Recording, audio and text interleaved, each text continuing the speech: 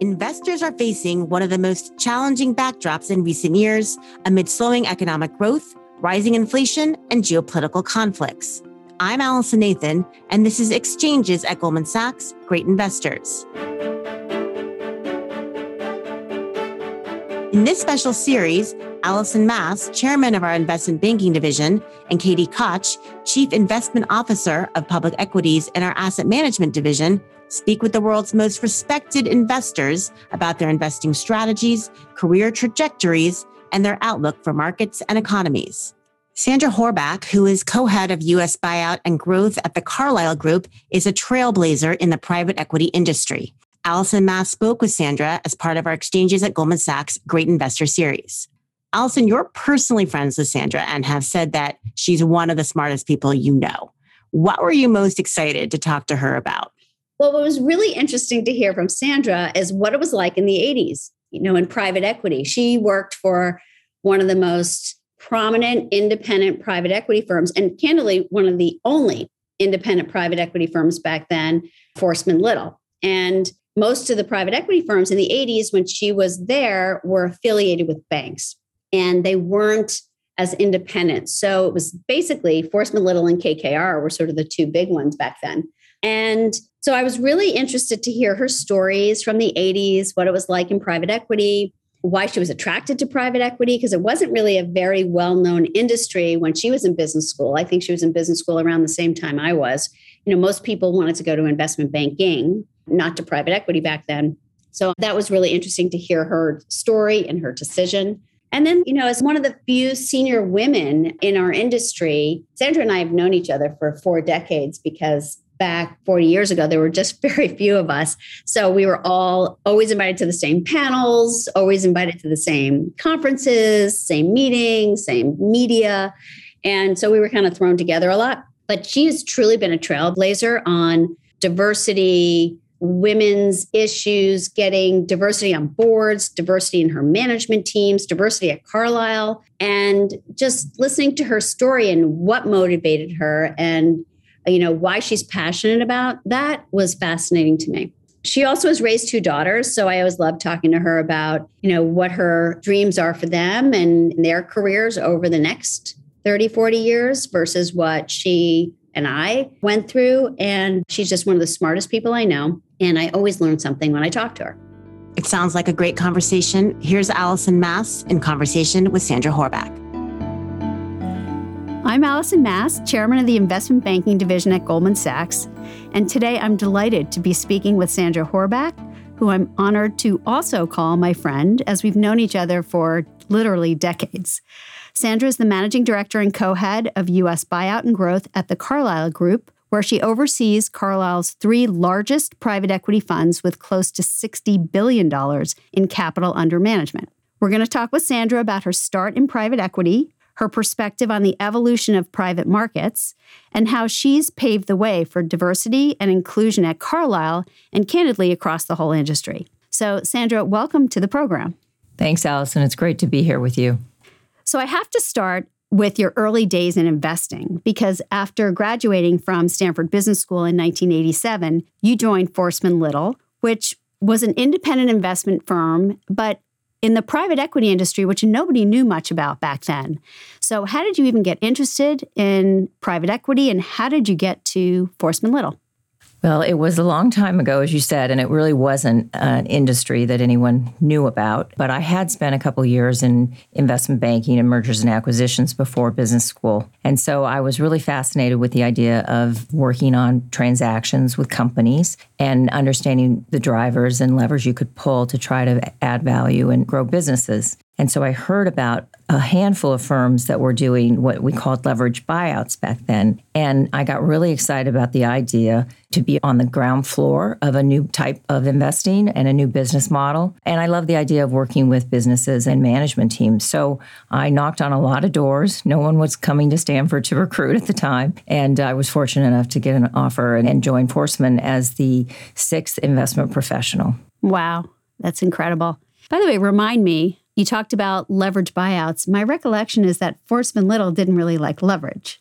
We used leverage, but we had our own subordinated debt fund in the place of going out and having to raise what we called junk bonds back then, or high yields. So we did use leverage, but a lot less of it. And we were really growth equity investors. So maybe a little ahead of our time back then in terms of looking for growth. Yeah, definitely early on that. No, that does remind me. I did remember that you had a little bit different philosophy with respect to using leverage. So since then, you've blazed a path in the private equity industry, making partner at Forsman Little, the first female partner at a major private equity firm, before joining Carlyle in 2005 to launch the Consumer and Retail Group. And during that time, you've identified and led a number of notable deals for the firm. And I'd love to hear a little bit about how you go about identifying the companies and the management teams that you want to work with. Mm-hmm. Well, so for the companies, we're really looking for market leaders that are well positioned in their respective sectors or industries.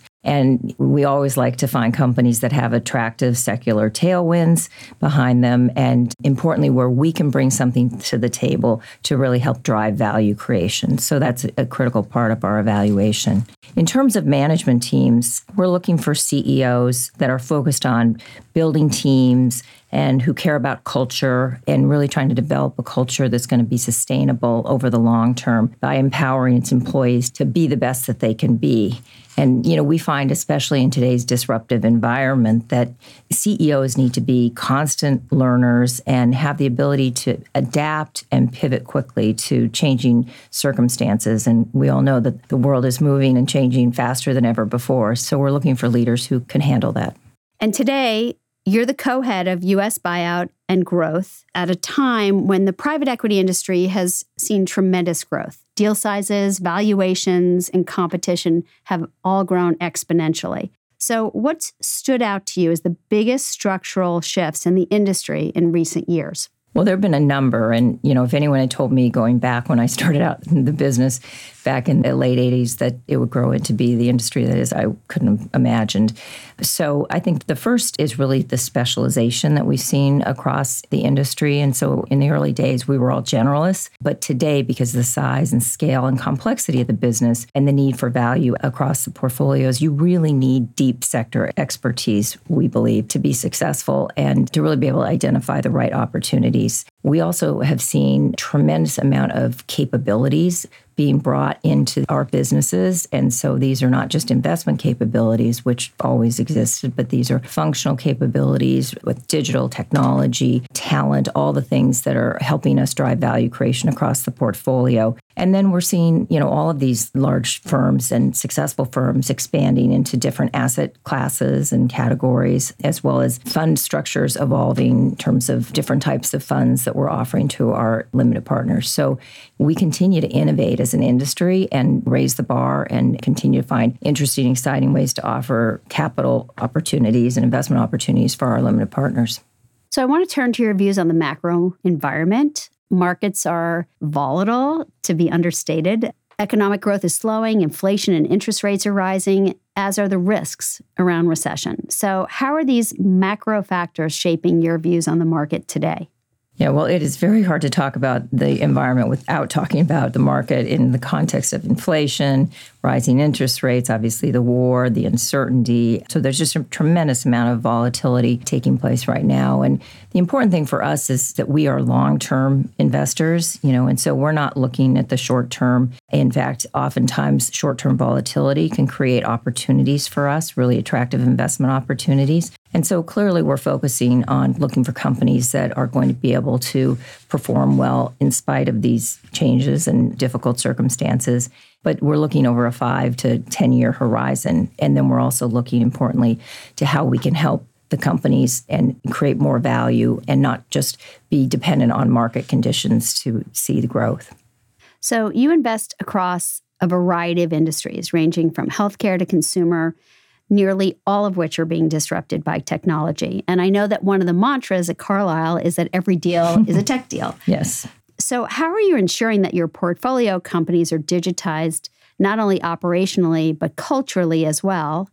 Well, Alison, you're absolutely right. We are in the midst of a digital transformation. And, I saw that early on when I was running the consumer and retail part of our business. But digital transformation, we think it's a really exciting opportunity and that it's creating a lot of new investment opportunities for us, because when you really parse it down, what it is using technology to be able to help businesses in all sorts of different ways. So you can gain incremental efficiencies from digital customer engagement, from digital customer acquisition, software that allows for automation of workflow, processes, production, introducing robotics, IoT. There's so many opportunities. And so we look at it from a standpoint of how has this company operated historically and how can we apply these different types of levers, largely technology, to help them operate more efficiently or grow faster or, really expand their market opportunities. So we think it's an exciting time to be an investor. And we think that, as you said, every company today is a tech company in some respects. And we're seeing a real blur and convergence between our industry specialists, say consumer, financial services, or healthcare, and our tech practice. Another structural change that's reshaping the investment landscape is environmental, social, and corporate governance, or as we call it, ESG. And I know that you don't have a separate ESG business, but you integrate the impact investing across all of your global platforms. So how do you partner with your management teams to build ESG into their operations? Well, it's a really important initiative and has been at Carlyle for a long time. We believe that a key component of value creation across our portfolio takes place by, really applying a comprehensive approach to driving what we call impact, or others would call ESG, across our businesses. And so we never think of impact or ESG as a product. It's really a way of investing, and it's a process. And we believe ESG and approaching it in a constructive, positive way is an enabler to businesses and for businesses to become more successful. And so the best companies embrace this and really want to see improvement. And we believe that over the course of our ownership, we can really have a big impact in moving things forward in this area. So something you and I have talked a lot about over the years, and I know you're very passionate about, is championing diverse talent. And one stat that truly stands out as evidence of that is that more than half of Carlyle's assets under management are run by women. So tell us about your efforts to increase diversity at Carlyle. Well, Alison, I really believe everyone plays a role in creating a diverse and inclusive culture within a firm. And at Carlyle, our employees are encouraged to set DEI objectives, focusing on steps they would take within their spheres of influence. And then we formally review those objectives on an annual basis, and we measure the progress. And then we compensate people on their ability to move the needle in their areas and their spheres of influence. One of the things we're in the midst of doing is a DEI award, where we have asked everyone in the organization to nominate anyone at Carlyle who's gone above and beyond in terms of advancing DE&I. We started this last year, and we paid out a $2 million award across 50 of the awardees. And we had hundreds of recommendations and nominations, and we chose from those, and we're doing it again this year. And it's giving us the ability to recognize where people are really making an effort. And it's at all levels across the organization. So we take steps in a lot of different ways, but we celebrate people who really help us raise the bar and make it an even more inclusive environment than it already is. Yeah.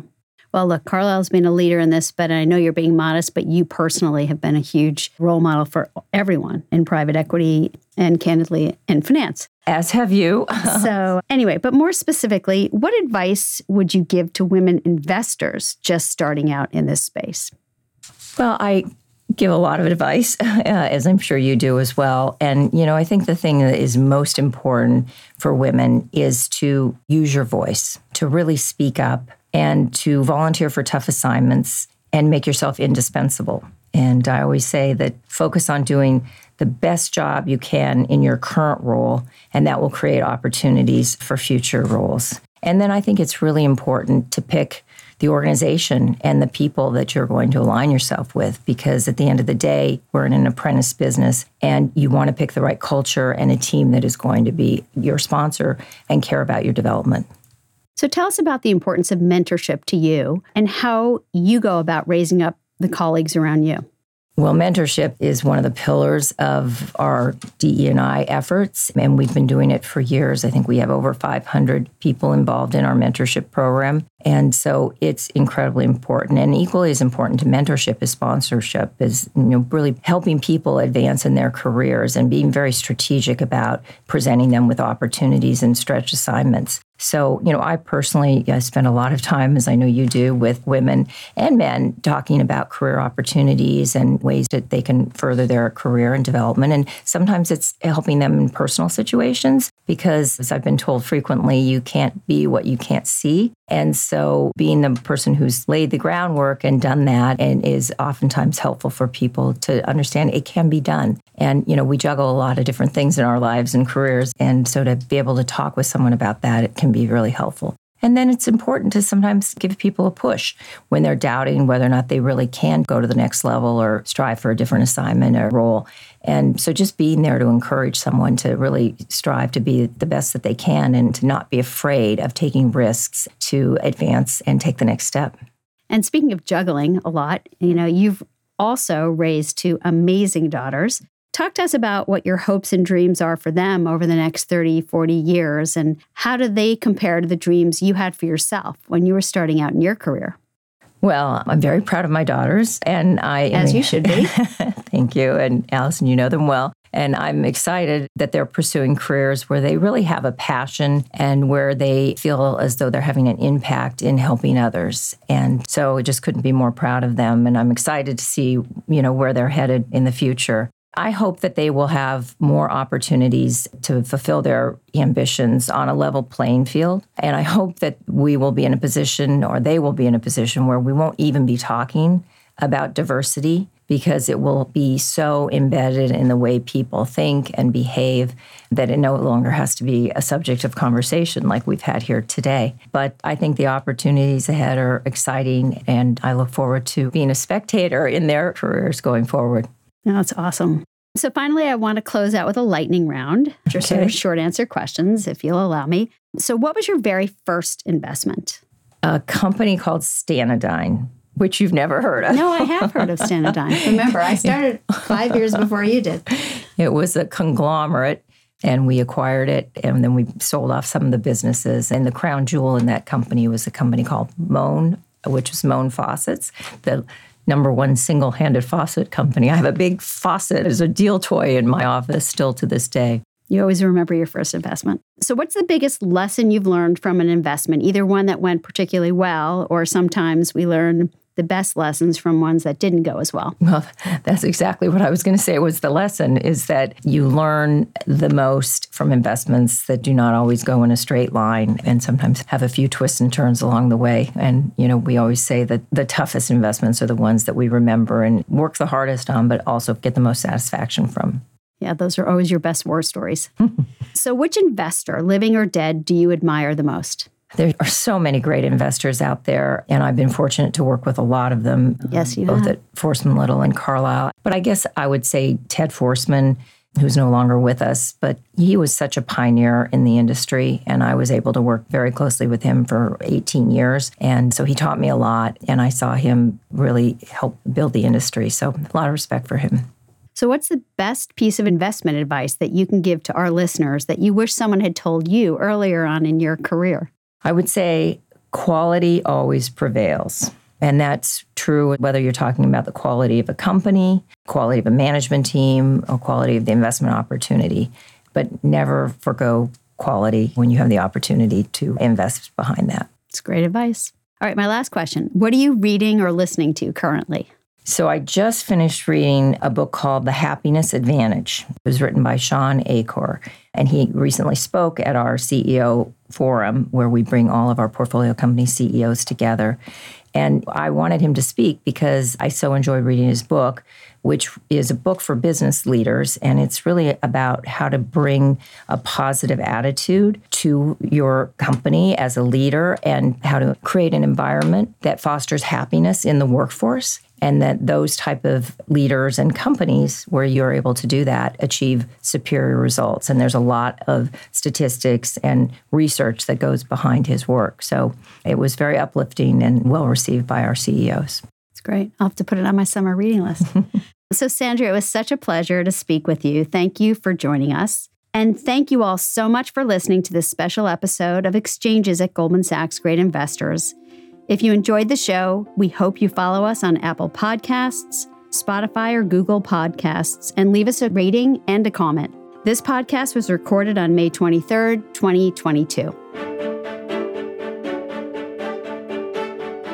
All price references and market forecasts correspond to the date of this recording.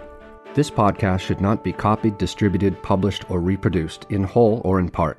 The information contained in this podcast does not constitute research or a recommendation from any Goldman Sachs entity to the listener. Neither Goldman Sachs nor any of its affiliates makes any representation or warranty as to the accuracy or completeness of the statements or any information contained in this podcast, and any liability therefor, including in respect of direct, indirect, or consequential loss or damage, is expressly disclaimed. The views expressed in this podcast are not necessarily those of Goldman Sachs, and Goldman Sachs is not providing any financial, economic, legal, accounting, or tax advice or recommendations in this podcast. In addition, the receipt of this podcast by any listener is not to be taken as constituting the giving of investment advice by Goldman Sachs to that listener, nor to constitute such person a client of any Goldman Sachs entity.